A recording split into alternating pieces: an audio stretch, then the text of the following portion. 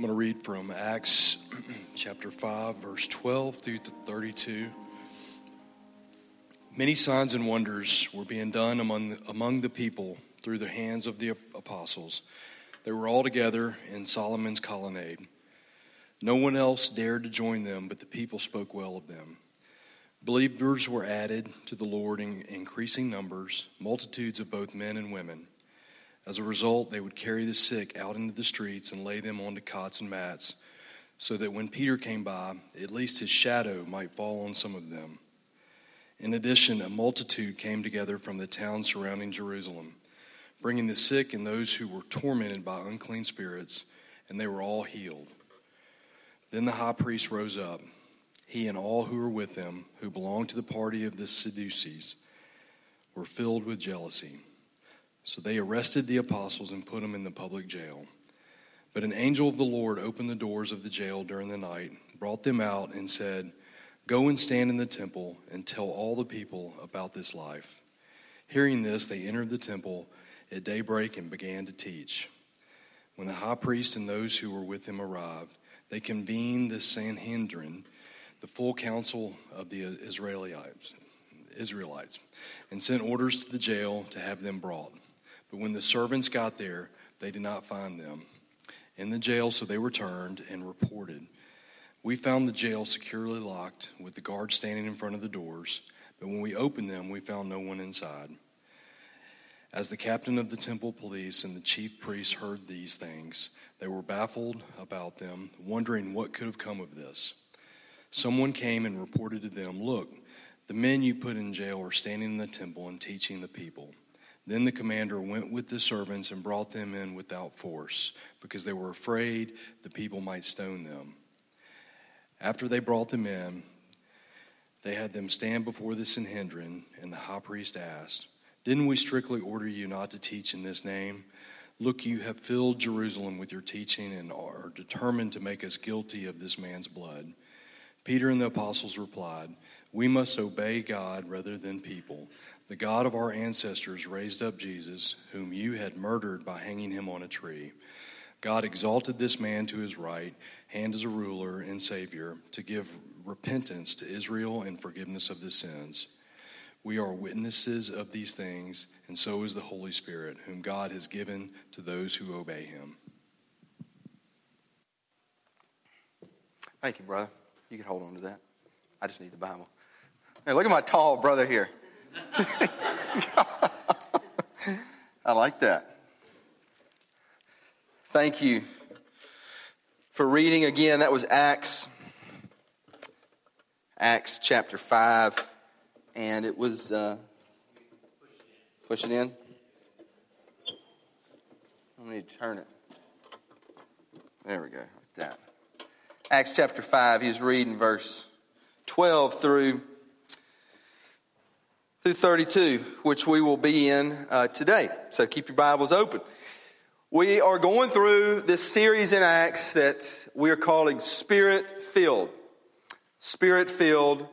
Living, leading, loving a Spirit-filled life. Spirit, not in the natural sense, not in the human sense, the supernatural sense of the Holy Spirit. Why are we doing this? Why do we want to be Spirit-filled? Or why should we want to be Spirit-filled, rather? I would say this, I can give you many answers. I'm trying to give you an answer each Sunday, but for today, I want you and me and everybody to have the best life possible. Which now, that could be, that is often used in secular world, secular being non-Christian, in leadership gurus, also for Christians as well. Best life now, best life possible. But one of the reasons that I do what I do, one of the reasons I became a Christian, believe as a Christian, and now am a pastor is because I do believe this Christian life, this life that we call Christian or Christianity, is the best possible life for this earthly life here on earth. So there's a spiritual element to it that we talk about a lot. For me, there's also a practical element. Like, I want to have the best life possible with my earthly life. There's actually a selfish reason for that. I think that living as the Bible teaches, that living as Jesus teaches, as receiving Christ, becoming a Christian, living as a Christian in community is the best possible life that we can have on this earthly life. I think it's far better than most of the lives or the life that a lot of people lead. Most of life is all about self-interest. You agree? Amen or not? I mean, it's so much self-interest. And jostling for position and everything. And the Christian life is supposed to be different. Receiving Christ is supposed to begin to make us different. There's still sin in us. We're still growing. I know all that. And nobody's perfect. And it's a step-by-step process. And the Lord knows the timing. And the Lord knows the trajectory of the process. But we are called to be different. And I actually do believe, I was studying on it this week. You know, you go through this passage. I don't know if you caught this, what Derek read. But I love verse 20. An angel of the Lord said, "Go stand in the temple and tell people all about this life." I just think that's an interesting, that's a fascinating way of putting it. I mean, often I'll say, go tell about Jesus, go tell what he's done. But here he said, go tell people about this life. And then Peter, I want to think that Peter kind of caught on to that and used that later. Verse 29, he said, we must obey God rather than people. Big difference there, okay, between a non-Christian, selfish life. And look, I'm the most selfish, maybe more than any of y'all. Self-interest versus a giving life, a Christ-centered life. And then verse 32, we are witnesses of these things, and so is the Holy Spirit, whom God has given to those who obey him. So I would also call a Christian life, the best life possible would actually be an obedient life, which is contrary to what our hearts and our minds will say. I got a text, kind of an encouraging word, a devotion, so to speak, from a pastor that he's also a mentor to me this week, and part of it was, don't trust your heart. Part of it was, don't trust your heart. Don't trust your mind, which is totally opposite from what a lot of the world will tell us. Trust your heart, okay? Do whatever your heart tells you to do. Okay, that is not biblical, okay? It may be American, and God bless America, I love a country. It may be Western civilization. It may be a good philosophy as you're growing up. I mean, I lived that for a while. It's not biblical. In fact, biblical is the opposite. Biblical, Jeremiah, forget the verse off the top of my head, but says the heart is by nature innately wicked. Don't trust the heart. So the best life is an obedient life, a life where God puts some parameters around us, and God says, I want you to have the best life possible, but to do that, you have to obey me. And in go back to Genesis 3. What did they do? They didn't obey God. They wanted to go their own way. They said, we know better than God. That's really what sin is. It's us saying, hey, you're telling me what to do. I don't want to be told what to do. That's really the bottom line. And I don't like being told what to do. Who likes to be told what to do? Nobody. You do, TK? You like it? Uh-huh. Yeah. Okay. So I really do believe, again, one of the reasons I do what I do, preaching, teaching, pastoring, is I want to help people have, the best life possible. And I do believe it is an obedient life. So what does that look like? I think all of Acts 5, and Derek read about half of it, but Acts 5 really shows us an obedient life lived out. And at first, interestingly, at the beginning of Acts 5, he did not read this, really because of time, but it also shows us what an obedient life is not like, okay? And I want to highlight this. I'll paraphrase it. So he didn't read this, but if you flip back verse 1 through 11, there are these two people Ananias and Sapphira. Ananias and Sapphira. They, how would I describe these folks? I would say, reading this over and over again, they were fairly, they like to, in my opinion, like to show off, okay? Because they had some means financially, and then they got more means financially because they had property and they sold it, but they kept some of it for themselves.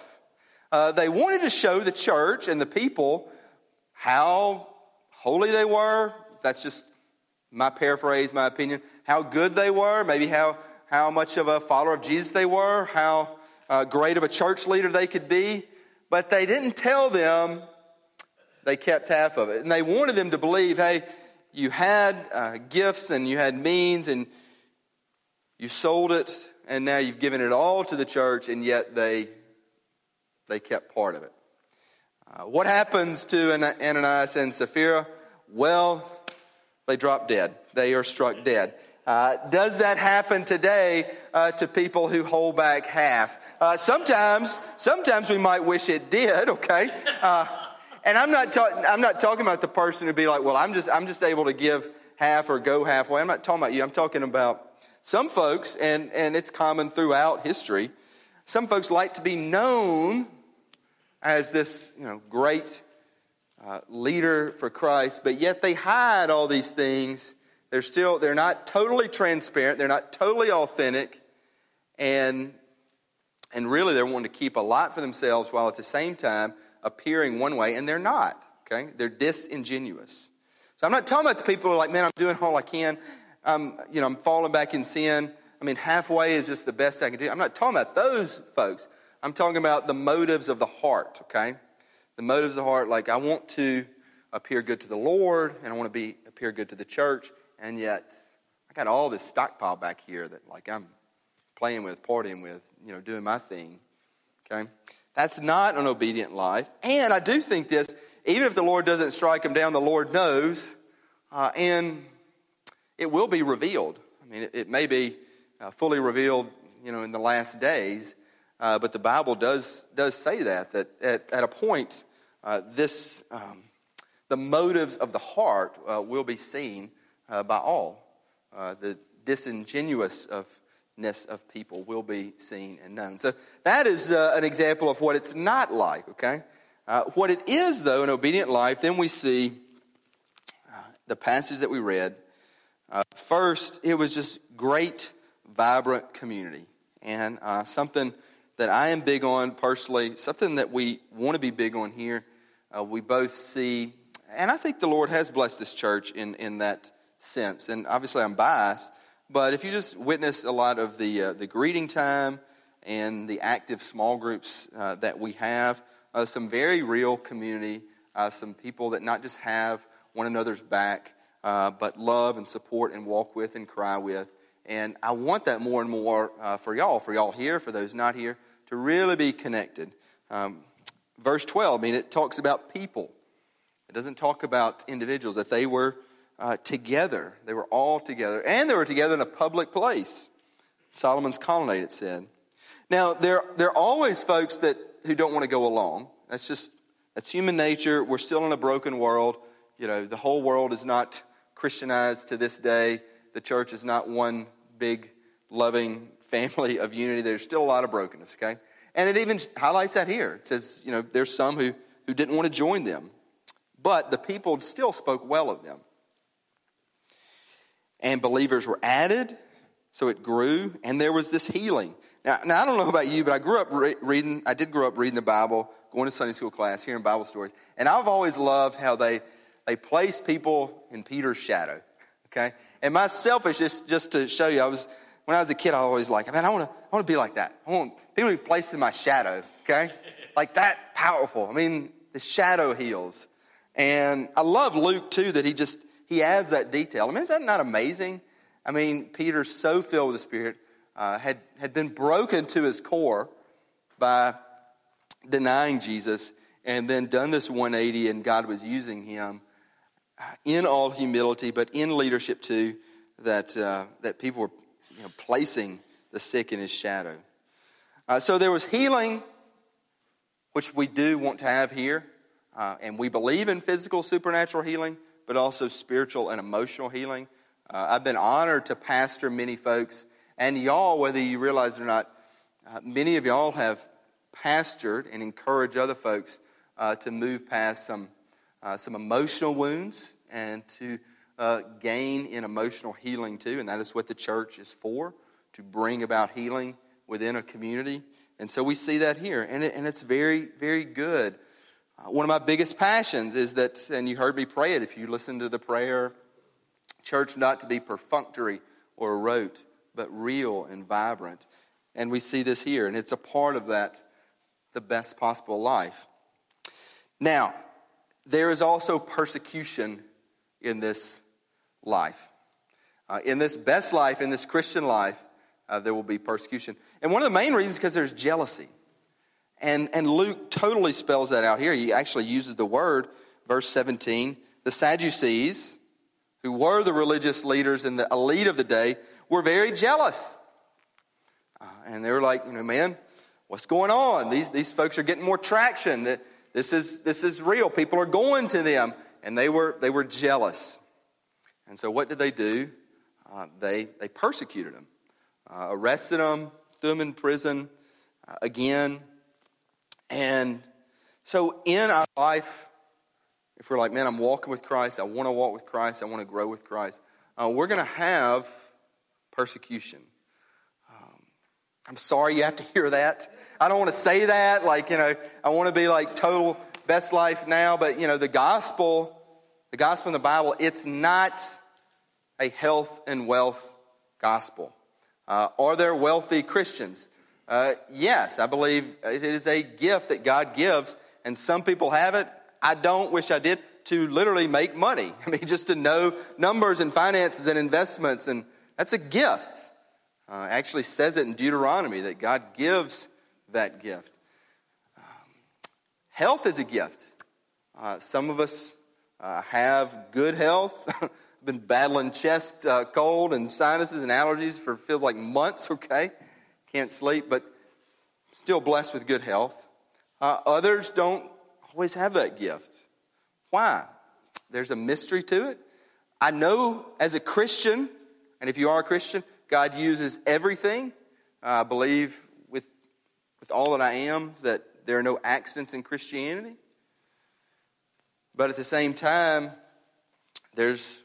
all Christians are not healthy, all Christians are not wealthy, and when we follow Christ, we will be persecuted, and there is jealousy. Why is there jealousy? Why is there jealousy? One big reason is because of sin, this little thing.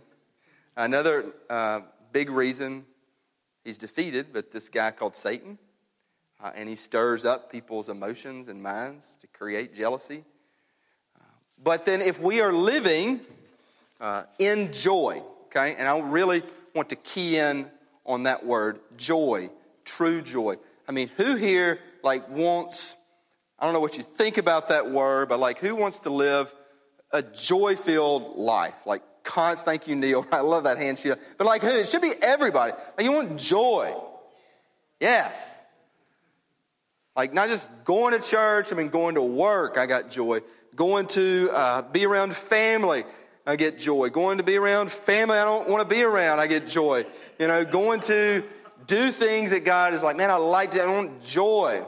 The Christian life should be an example to the world of joy amidst not the best health, amidst not the greatest wealth, that constantly, continually, in the roller coaster of life, in the highs and the lows, there is this supernatural joy. Because one, we know the end, and we know where we will be.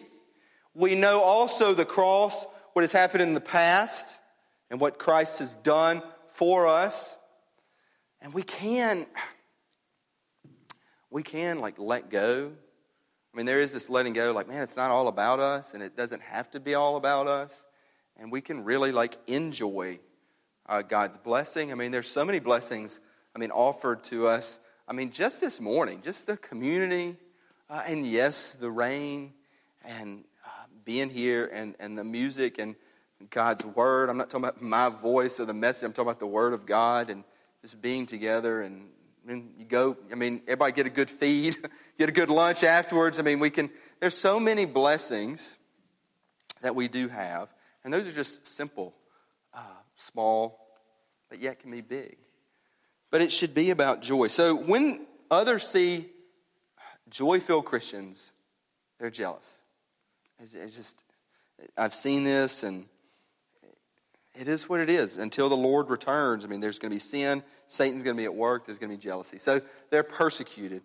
But I love the last couple lines we read, verse 29 through 32, and I want to highlight these specifically verse by verse because, what is the joy-filled life? What is the best life? What is the obedient life? Well, they're persecuted, and then there's pressure. When there's this persecution and this jealousy, then often we can cave, okay? And we say, man, I don't need to follow Jesus. This Christian life is not really looked on as like the real deal, as joy. It's looked upon as maybe fake or maybe backwards or maybe not the best life. So I need to really follow the world and follow people. And Peter here takes his stand. And I love this. He says, we must obey God rather than people. Can we say that?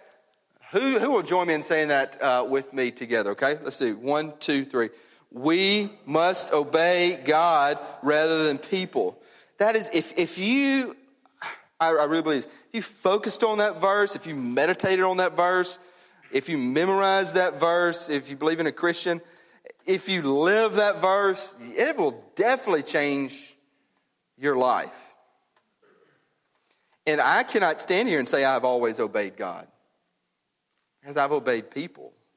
But there are other ways of parsing it or phrasing it too. Some say we fear God and don't fear people. Those are tied together. But to obey God rather than obeying people. So then he really breaks down the gospel. We talk about the gospel a lot. We preach the gospel from here a lot. We teach the gospel, whether it is in small groups or Wednesday night or with our youth. We talk about the gospel. But he really, Peter breaks down the gospel line by line, verse by verse. So I want to highlight this. Why do you obey God rather than people? What is this life all about? This is for us as if you're an adult, if you're married, and maybe you're doing great, or maybe you're struggling. Maybe you're here envious and jealous that you're not somewhere spring break. Maybe you're not married and you're thinking what does God have for me in life? Maybe you're a youth or you're in high school and you're can you just, I'm just ready to get on with spring break. Can you just shut up, okay? And I'm in church, come on. Now, this is it. This is what it's all about. Verse 30, the God of our ancestors ties all the way back to Genesis. This is one book. It's not parsed out. It's not broken up. One book together. You see how it's bound together? You'll see that? It's all connected. It's all connected. I'm not crazy about Leviticus, but it's in there for a reason and a purpose. Okay? Job. I actually love Job. You want to get fired up about your life? Read Job. Okay? You want to get fired up about your church? Read Corinthians. Okay? God of our ancestors raised up Jesus. We're really going to be hitting that in a couple of weeks. Jesus was raised up bodily, not spiritually, not just to the soul. There was a bodily resurrection. The blood in his body stopped and ceased, and then it started kicking again. Okay? Sorry to totally just, demolish medical science. But the blood started kicking again, okay? A literal raising of the body of Jesus. Whom you murdered, he was killed by people who were jealous, by people who betrayed him. And his followers denied him because at the time they wanted to obey people, or they feared people rather than God. Peter, prime case. By hanging him on a tree, on the cross. But God has exalted this man. He didn't even just raise him up bodily, but exalted him to the heavens, to the right hand, by the side of God the Father. as ruler. That word ruler, that doesn't mean of like the heavens, that means of the universe. So like, I don't know how you think of Jesus, see Jesus, but like he rules everything.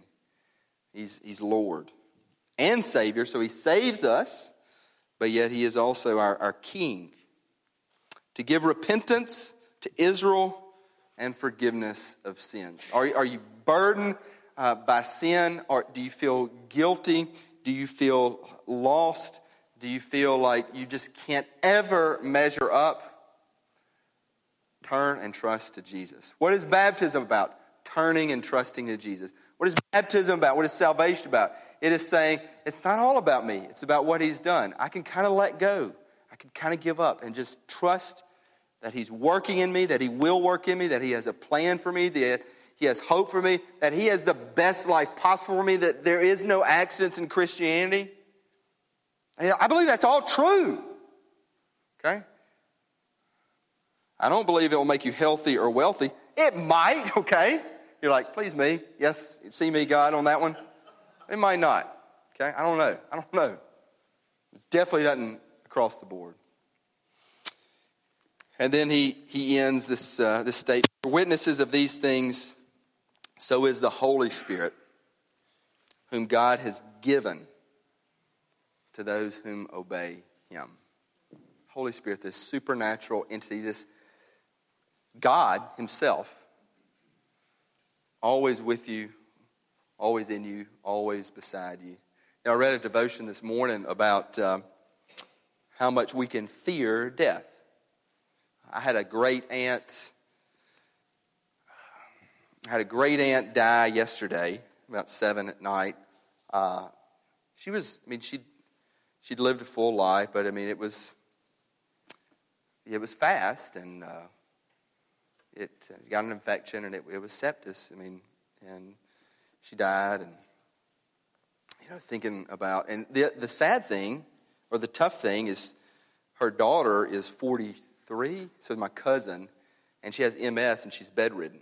So her mom was the primary caregiver for my cousin. And, we don't know what's going to happen to her now.